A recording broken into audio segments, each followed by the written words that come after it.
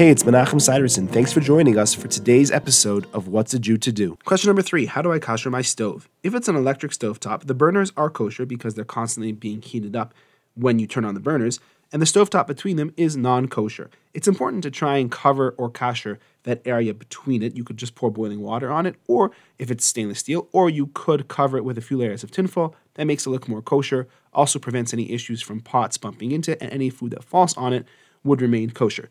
If you don't cover it, that's okay. Just make sure pots don't touch it, and any food that falls on it would be non-kosher for Pesach.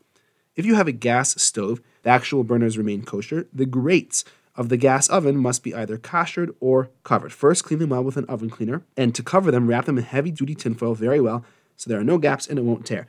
To kasher them, stick them in someone's self-clean oven, and if you do that, you actually don't need to clean them first, or put a blech, which is like a sheet of metal over them, and turn all the burners on high for 10 minutes. Or you can just put them in your regular oven on the highest for 1 hour. Thanks for joining me. I look forward to seeing you tomorrow.